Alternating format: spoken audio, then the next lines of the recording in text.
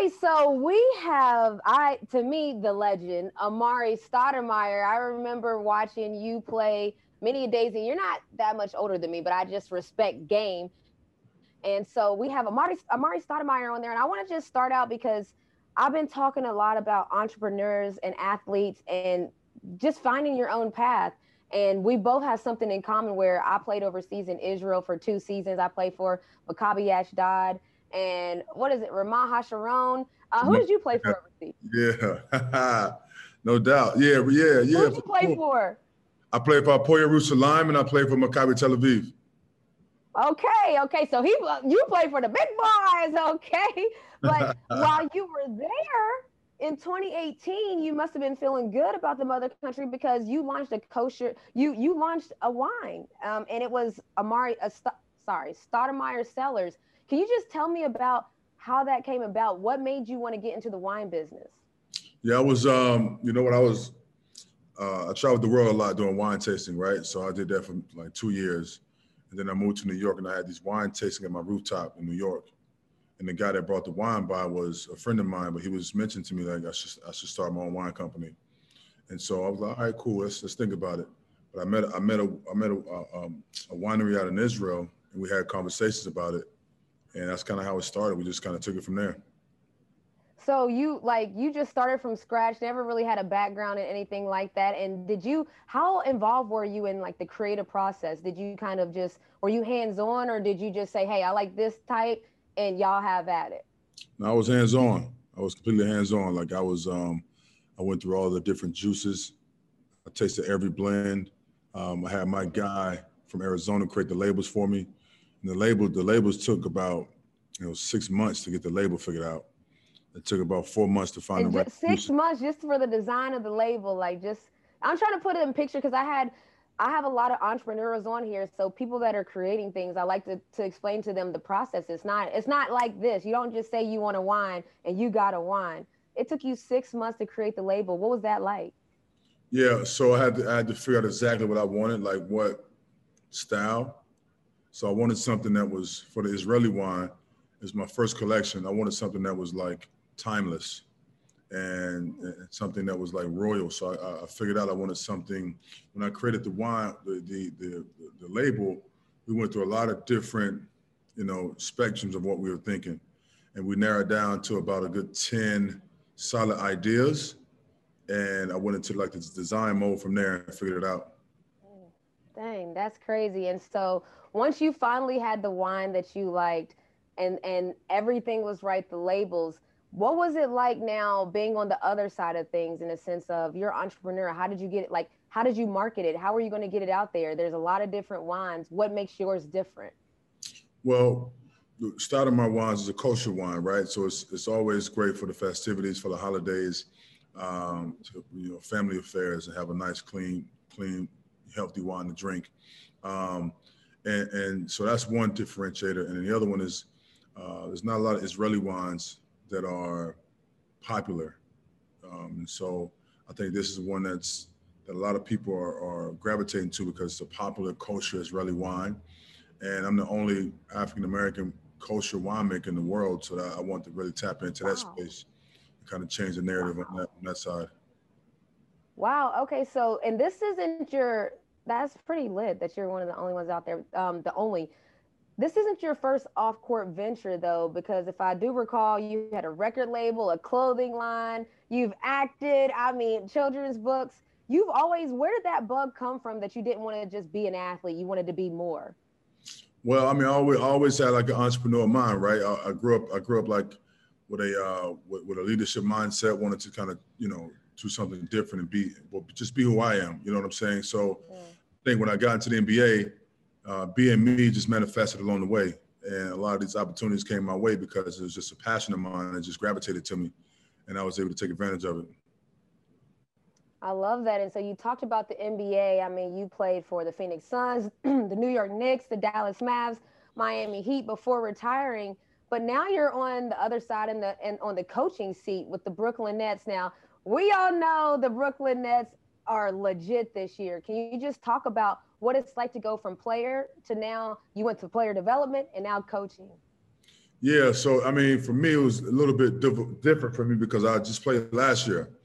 I won a championship over last year. I got the Finals MVP, so I was still technically in player mode when I got this job, and so I had to somewhat shift my whole mentality from like being a player to coaching, and it took some time for me to get that understanding down because I felt, I feel like I'm in great shape and I want to continue to play, but now being able to give over my expertise, what I'm saying, to the players, I'm finding a lot of gratification from that. So do you work out any still with them? Like, do you get out there in the workout and the drills or anything like that? I mean, since you're in great shape. Yeah, we get active. So we have a group, a stay ready group. So we always keep them ready. So when it's time to play, what I'm saying, I'm always there suited up. And then, and then when the guys want to get extra runs in, I'm always there to, what I'm saying, to jump in there. So I'm always ready to get down. Oh, I like that. The Stay Ready group. I'm about to adopt that. And so talk about your group. I mean, there's a lot of people that are looking at the Brooklyn Nets. I cover the Atlanta Hawks here, the broadcast team. I cover them every game. And we're in the East, and you guys, along with the 76ers, are looking like the teams to beat. Can you just talk about y'all's season and how it developed and where y'all are? Yeah, I think the coaching staff, with Nash and Jacque Vaughn and Mike D'Antoni, those guys put together a hell of a game plan. They sit down and drop all the ins and outs, the X and O's, and they put together an entire game plan. And so for me, I'm like a fly on the wall kind of guy. Like I'm learning so much about the front office, coaching, analytics. I'm just soaking it all up to see where my career is going to go in the future, right? In a learning stage. Yeah. But yeah, I think, with the team that we have a solid team. We was able to manage with a few ups and downs with injuries, retirements, and so forth. But we still was able to keep the guys in good shape, and we still got the number one seed in the East so far. Yeah, and you talked about it, like, because a lot of people, like for me, I started out in broadcasting. I was doing the color commentating, but then when I had a taste of in studio, I realized, dang, I like in studio more. Is there something that you're leaning towards more that you can see? Like I gravitate towards the analytics, or I like being the player development guy. Is there something that you're leaning towards more when it comes to that coaching space? Yeah, I'm leaning more toward the front office space, learning more about that world and figuring out how that works. That takes more of a learning curve than coaching, right? Coaching for me will become easy because I played so many years, but the front office space needs a lot more learning. So I'm leaning toward that space a little bit more. And I talk about this a lot because I'm a player turned exec. And so a lot of times people don't see athletes in that space. We play the game all of our lives. We've gave our blood, sweat, and tears to it. And then people don't see us as being that high management role. Can you I always tell people, I think that should be the natural progression, but can you talk about what it's like to work for a former athlete and a Steve Nash, and what that's like, that dynamic, like when you build a team atmosphere and what that can do in a management role? Like a lot of people would say you might not be qualified because you haven't done X amount of years in corporate, but why would you think you are qualified? Well, I think, from a coaching standpoint, obviously there's a learning curve, right? How to break down film, how to articulate your message to the players, how to manage talent, how to manage emotions within the players, how to draw up plays, X and O, and get the strategy figured out.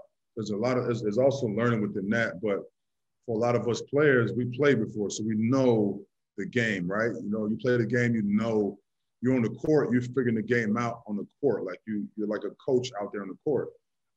So that transition over into coaching easier. So I think front office work requires education, requires you to understand how to break down numbers and figure out how certain scenarios can work with your team. So I think both coaching and front office require a learning curve. No, I agree. And so what are your thoughts on just the truncated shortened season and then the play in game? I know you guys don't have to worry about it, but it's been a hot topic in the NBA in a sense of some people love the play in game because it gives teams the opportunity to have that one shot chance to get in. But then some people don't like it because the season has already been so condensed. Do you have opinion? What are your stance on that? I haven't thought about that much. I think for me, I played in an era where we played the regular playoffs. We made the HCUN. But that has changed now. I think it's added some excitement to the game. People, it's more excitement, right? It's a one winner go home moment. So it's like it creates that March Madness kind of atmosphere to the NBA. So I'm cool with it.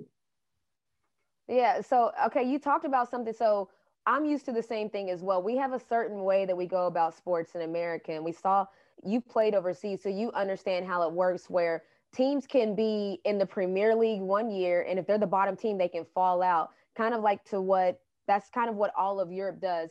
But they have a lot of different ways in doing things. What's something that, like how Europe sports function that you like that maybe you think would be cool if America adopted it? Is there anything there? Yeah, I think I just think that the atmosphere of like playing over in Europe is uh, it's intriguing because for us, we travel to the remote countries. We travel to Athens, Madrid, travel around the world.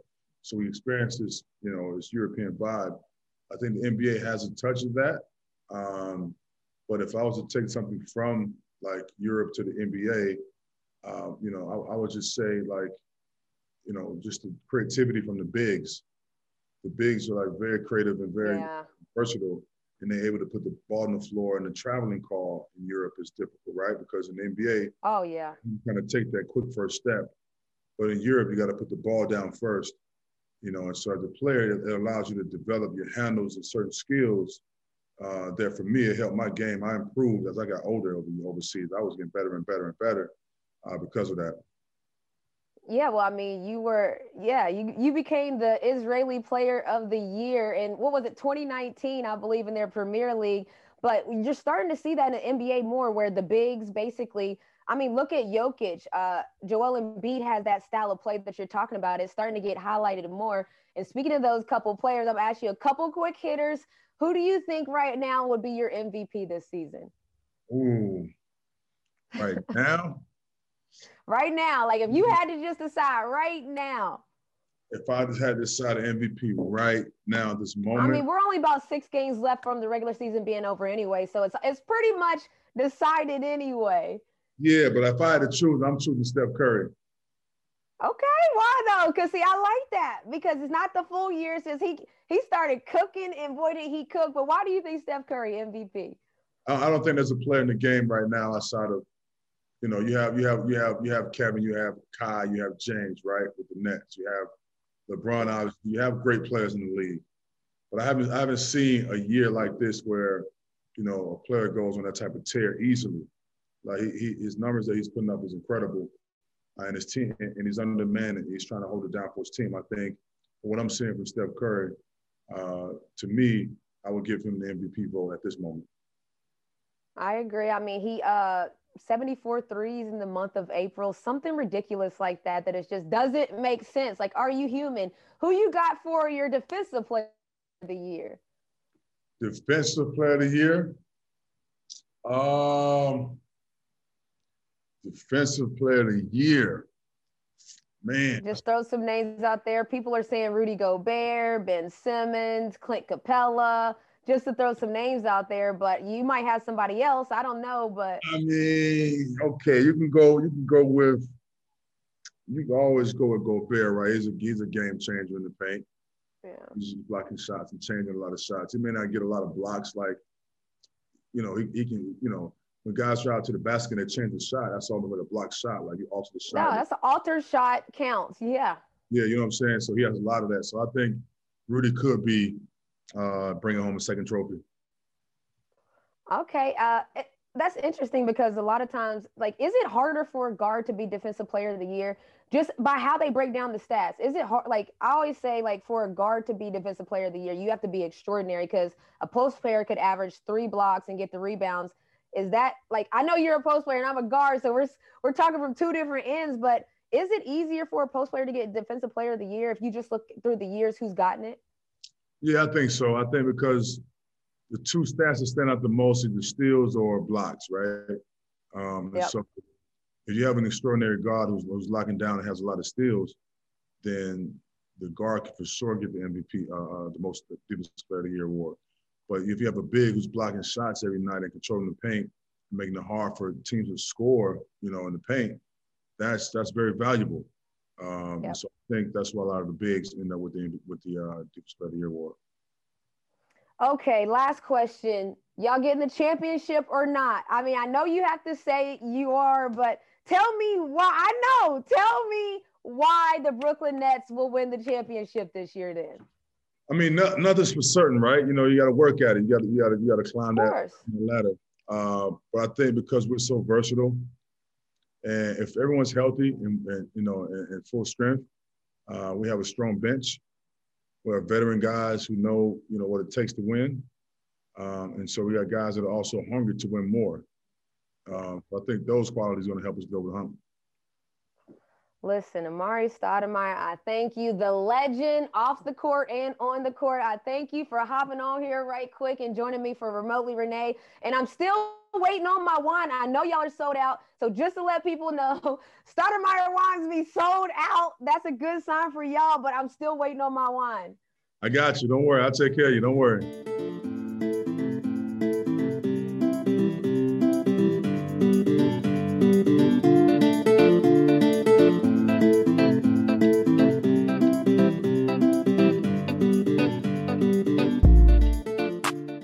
Hello, it is your partner, Big Boy, interested in giving back to your community while making new connections in your neighborhood?